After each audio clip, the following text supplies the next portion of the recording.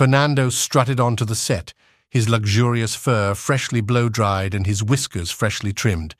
At age 7 in cat years, the Persian was the most sought-after feline fashion photographer in the industry. His next big shoot was for Catwalk magazine's coveted December issue. The models were already in hair and makeup, a motley crew of pedigreed breeds like Siamese, Ragdoll, and Maine Coon. Fernando leapt up onto his director's chair, emblazoned with his name in rhinestones. He pressed a paw to his headset and addressed the glamazons. "All right, ladies, let's make some magic today. I need to see some fierceness," Fernando yowled. The cats assumed their positions against the scenic backdrop of New York City. A Russian blue named Svetlana was up first.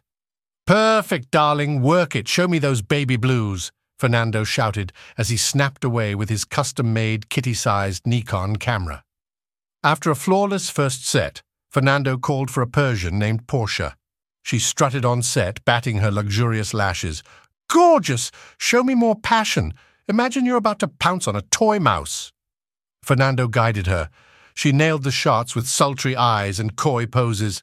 A few more models took their turns in front of the camera. There were some minor catty moments, a hip check here, a hiss there, but Fernando kept everything running smoothly. How did he do it? Decades of experience photographing peevish pets, plus catnip breaks every hour on the hour. As the shoot wrapped, Fernando reviewed the images on his cat-sized MacBook Pro. He was positively pleased. "Fantastic work today, kiddies. We got the shot." The models gathered around to glimpse their glam shots. There were oohs, ahs, and congratulatory head bonks. Just then, a commotion broke out. His arch-nemesis, Sébastien Lemieux, strutted onto the set uninvited. The snotty French Angora made a beeline for Fernando's camera and laptop. Well, what do we have here?" Sébastien purred in his thick French accent. He turned up his nose at the setup. "Zizi's your studio? How quaint." Fernando arched his back menacingly.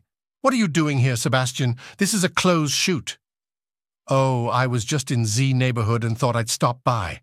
No need to get your fur in a bunch, darling." He glanced at the models clustered around Fernando's laptop.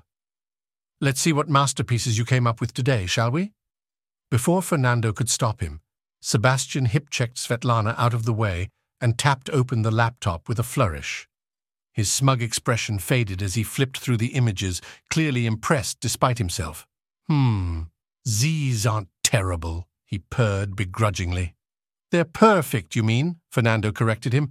"Now, if you'll excuse us, we need to start editing." Sébastien reluctantly stepped aside with a huff. But as Fernando escorted him off set, the French feline turned and snapped a covert photo with a hidden camera in his collar. "Au revoir, Fernando. I look forward to seeing your spread in Catwalk," he purred as he slinked away. Fernando's eyes narrowed. That was no casual visit. Sébastien was up to something, he just knew it. He would have security on high alert at his next shoot. The only catwalking Sébastien would do is right back out the door.